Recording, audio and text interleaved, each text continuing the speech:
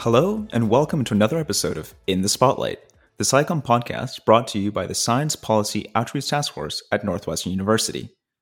We chat with graduate students and early career researchers about their work and why they do it. If you're a new listener, we're glad to have you. I highly recommend you check out our first season or any previous episode in this season, where we cover topics ranging from nuclear power to bee ecologies. If you're a returning listener, we're so excited to see you again. My name is Nicholas, and I'm the co-host of the show. Have you ever wondered why some animals are more affected by climate change than others? Ever thought about the bees in the Rocky Mountains? It turns out that these fuzzy flyers might be at risk. Here to tell us all about it is PhD candidate Jacqueline Fitzgerald. Jacqueline is a third-year candidate in the Department of Plant Biology and Conservation in our very own Northwestern University. It's great to have you on the show. Hi, thank you for having me. It's a pleasure to see you here. So, to start us off, the first question that we always ask on the show is, why science? What made you choose this career path? So I had a bit of a revelation about this recently. When I was in high school, I read a lot of these kind of goofy FBI thriller novels, and a lot of them took place in the American Museum of Natural History in New York. And I can really see how that made an impression on me and just really identified with and was inspired by these characters who were really intensely curious and driven. And the idea of working in a public science space really made an impression on me. And now my program is run through the Chicago Botanic Garden. I've worked at museums and other botanic gardens in the past. And I'm just really excited about the idea of working in public institutions that connect with science. So you've mentioned that this intense curiosity was the first thing that drove you into science, and you've kind of alluded that you work with the Chicago Botanic Garden as well as you're in the program for plant biology and conservation. But could you tell us a little bit more about your specific research topic? What's your day-to-day? What's the big question that you're curious about?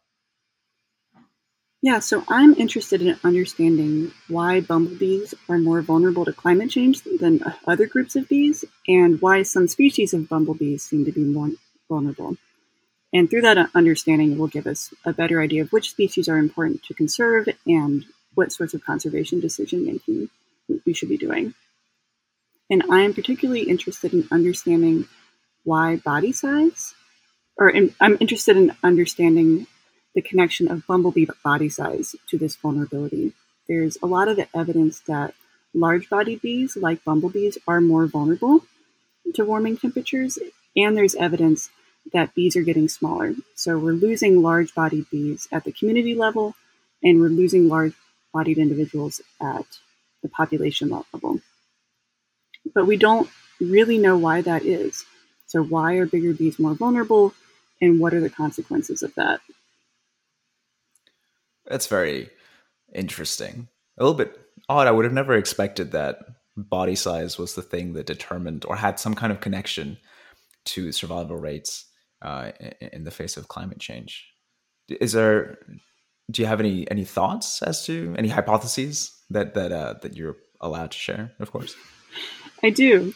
So body size isn't the whole picture, right? There's a lot of other things that are playing into what makes a species vulnerable.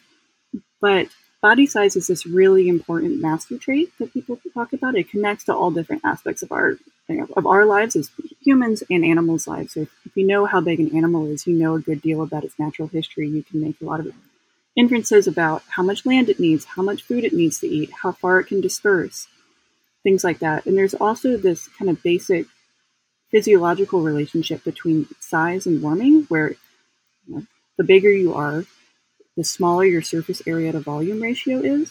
And so that means it's really easy for you to heat up and you cool down more slowly, which is a good thing when it's cold out, but it's not so good when it's warm. Right, of course. That kind of brings me back to all those elementary, middle school science classes of body to surface body ratios and things like that. So, very interesting.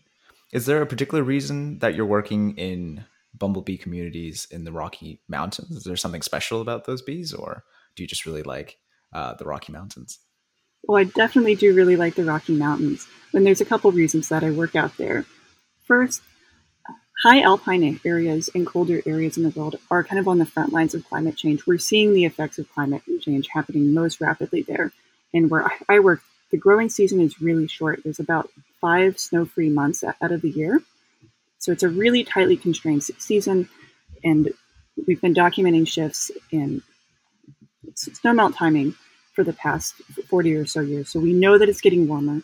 We know that the season is expanding because the snow is melting earlier and that snowpack is decreasing, and that there's correlated changes in the floral communities. Flowers are blooming earlier, and which species are interacting at what times is changing. So that's the context that I'm asking my questions is. It's this, like, the system that is undergoing rapid change, change that we can see from year to year.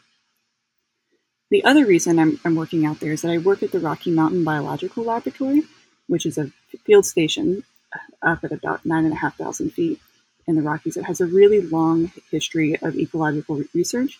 So we have these long-term data sets that I'm able to connect with to understand how my work fits into these long-term patterns that we're seeing, of changing climate, of changing floral landscape. My lab has led a bumblebee monitoring project at the Rocky Mountain Biological Laboratory for the past 7 years, where we've been monitoring which species are active, which species are present, what do they eat, when are they there, all of the above. And so I'm able to connect my work to this long-term data set to understand how body size correlates to broader population level patterns. That's obviously a very interesting approach to science, certainly very different to a lot of what I think people think of, like, I think the bench sciences, So it's very cool. Do you like the Rockies? Are you an outdoor field person? Is this one of the reasons that you began getting involved in more conservation-oriented research? Yes, it's definitely part of the appeal, is that I get to live, in a remote field station for almost half the year. This year I was there for 5 months. I snowshoed in April, and I was there until the leaves turned. So I was really capturing the full season. It's a pretty good place to be. Wow. I'm very jealous. That sounds gorgeous. So we've discussed your research, we've discussed the Rockies, but why bees in particular? Are you just a particular aficionado of honey, or are bees particularly important to the community? They are, yeah. And so, bumblebees don't really produce honey that we can eat. They do store some in their nests, which I've tried, and it tastes pretty good. But honeybees are just one species of the nearly 20,000 species of bees on the planet. And all of those species are really important for both our food system and for the wild plants and animals. The majority of flowering plants on the planet rely on animal pollination, and of those animal pollinators, bees are the most abundant, the most diverse, and the most effective. And so we really rely on them for our tomatoes, for our blueberries, for coffee. Yeah, they're really important for our crops, and they're also important for the diversity of wild plants around the globe. Mm-hmm. Yeah, that diversity of plants in the face of climate change is something we've previously discussed on the podcast. So it's interesting to see another connection to it. Obviously, it's a very daunting, I guess, problem that we're facing. So it's good to see so many different approaches to it. So obviously, climate change is this big question, and bees are an almost, I think, ever-present part of people's perception. But how aware do you think the general public is of this question that you're studying? Do you really think that people think about climate change and bees? And if so, what do you think is the perception that they have of it? Is it a correct perception, or is it something that you would like to illuminate them on?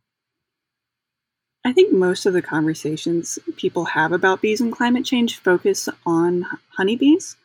And, for most of the general public, honeybees are what they think of when they think of bees. But they're really just one species of many, and they're not native to the United States. Honeybees are an introduced species from Europe, and they aren't found in the wild in North America. They're essentially managed animals. They're a lot closer to livestock than, a wild insect, a wild bee. And so when people talk about saving the bees, which I think there is a good understanding that bees are important for our ecosystems and for our food supply, but saving the honeybees, one, they don't really need to be saved, in the same way that, like the polar bears need to be saved. These are, in essence, domestic animals. And honeybees are very, very different from our native bees, most of which are not social like honeybees are. They don't have queens and workers. There's, just males and females. They live a really different lifestyle. I mean, they're called solitary bees. They live their lives alone. They don't form group connections. They don't have these big hives. And it's our native bees that, really represent the wealth of diversity and are important for pollinating our native crops and our native flowers and all the above. Yeah, that's a good point. I think most people, when they think of bees, they think exclusively of I guess, the pop culture bee, which is the honeybee living in the hive, which is dripping with honey, has been, I guess, a staple of a lot of children's stories. I've never actually heard about the other species of bees in the U.S. or in the world, really. Obviously, we had a conversation with another member of your lab in the previous season, and there we found out about a different kind of bee. And bumblebees are obviously another species, but I at least was unaware of this huge diversity of bees in the United States. So, how do you study bees? Do you catch them and measure their body size and track them to see how they fare? Kind of, what's your day-to-day look like? Obviously, it's very different from anything I've experienced. Yeah, so my day-to-day field work is pretty low tech. I walk around, these long-established sites that we have out in the Rockies, and I look for bees to catch. And all of my sampling is non-destructive. It's not lethal. I try to be as minimally, disturb them as little as possible. And after I find a bee, I catch it in my net. And then I've built a contraption that I call the bee squeezer, which is a lot more kind of draconian than it sounds more draconian than it really is. In essence, it's about a 1.5 inch wide tube that I've sawed off the end of, and I've glued fabric mesh to one end, and then I have some sponge glued to a popsicle stick that I get the bee inside the tube, and then I can use that sponge to gently press the bee up to the fabric mesh where I can really gently restrain them, measure them really quickly. I put a little bit of paint on their back so I know which individuals I've marked, and then I let them go. And then I just do that for 8 hours a day, 6 days a week for 5 months. So it's a lot of time outside looking at flowers. I can imagine. It sounds oddly calming, I think, hiking around looking for bees. It's pretty good. Yeah. And then the rest of the year, I do data wrangling to try to make sense of all of that. I guess that's the often undiscussed part of the science is making sense of all the data. Yes. All the, first you have to enter all of it, and which is an undertaking in and of itself.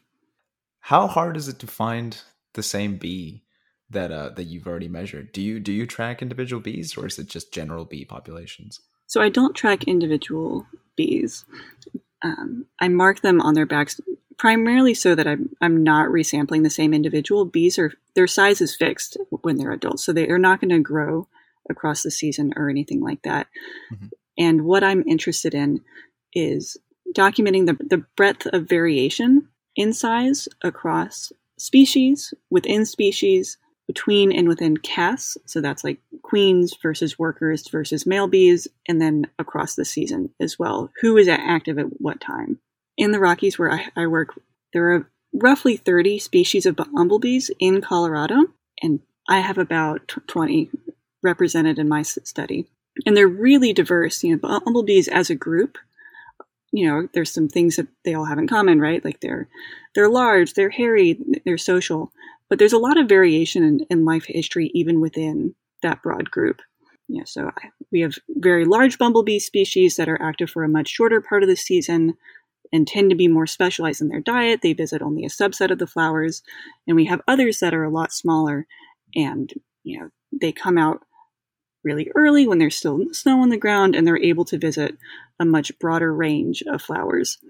And so I'm interested in understanding, how does size really connect to these two life history traits that seem really important, both their diet breadth, how many species of flowers are they able to visit, and the time that they're active. And then what does that mean as both the floral community and the climate are changing?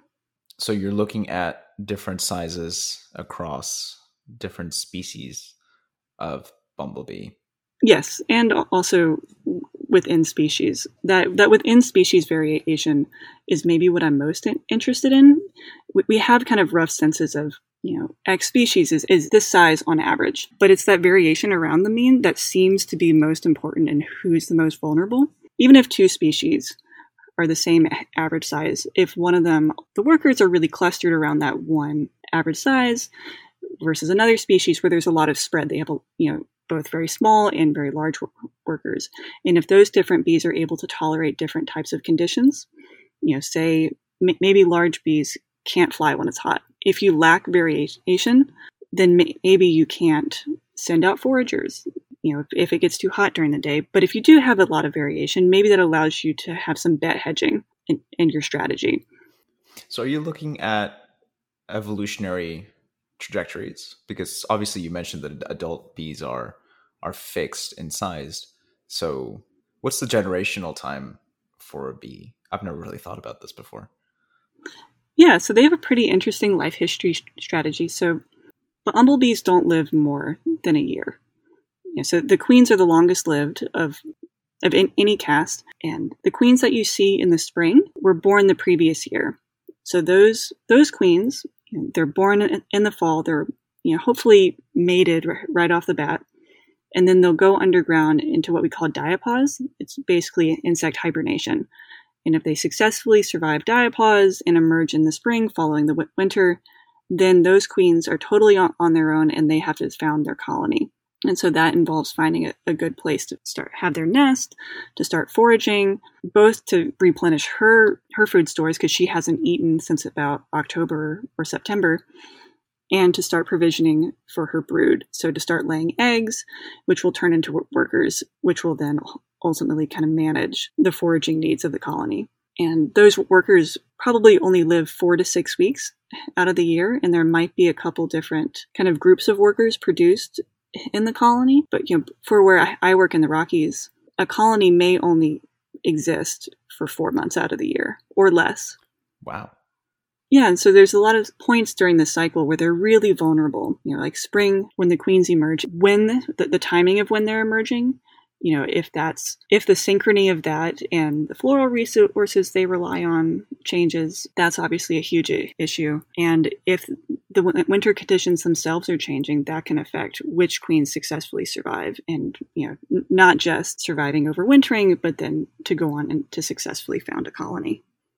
That's very interesting. I never really thought about, I guess, caste differences. Yes. Affecting, I guess, a bee's longevity. Although I guess it kind of does make sense.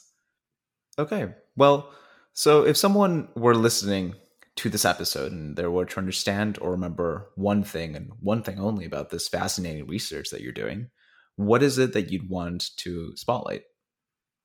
So for most species of bees, and really for most species on Earth, we know basically nothing about their natural history. When do they live? Where do they live? When are they active? What do they eat? Who do they interact with?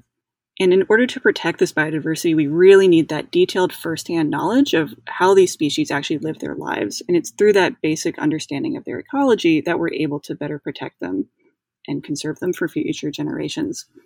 That is certainly an important thing to keep in mind. So thank you so much for coming on the podcast.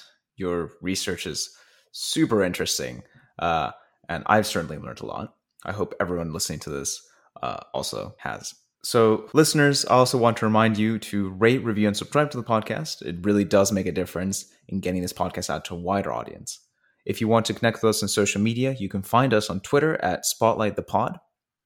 This podcast was brought to you by Northwestern University's Science Policy Outreach Task Force, or SPOT. And you can learn more about SPOT at our website, spot.northwestern.edu, or on Twitter at SpotForceNU. Once again, thank you very much for listening, and we will see you in the next episode.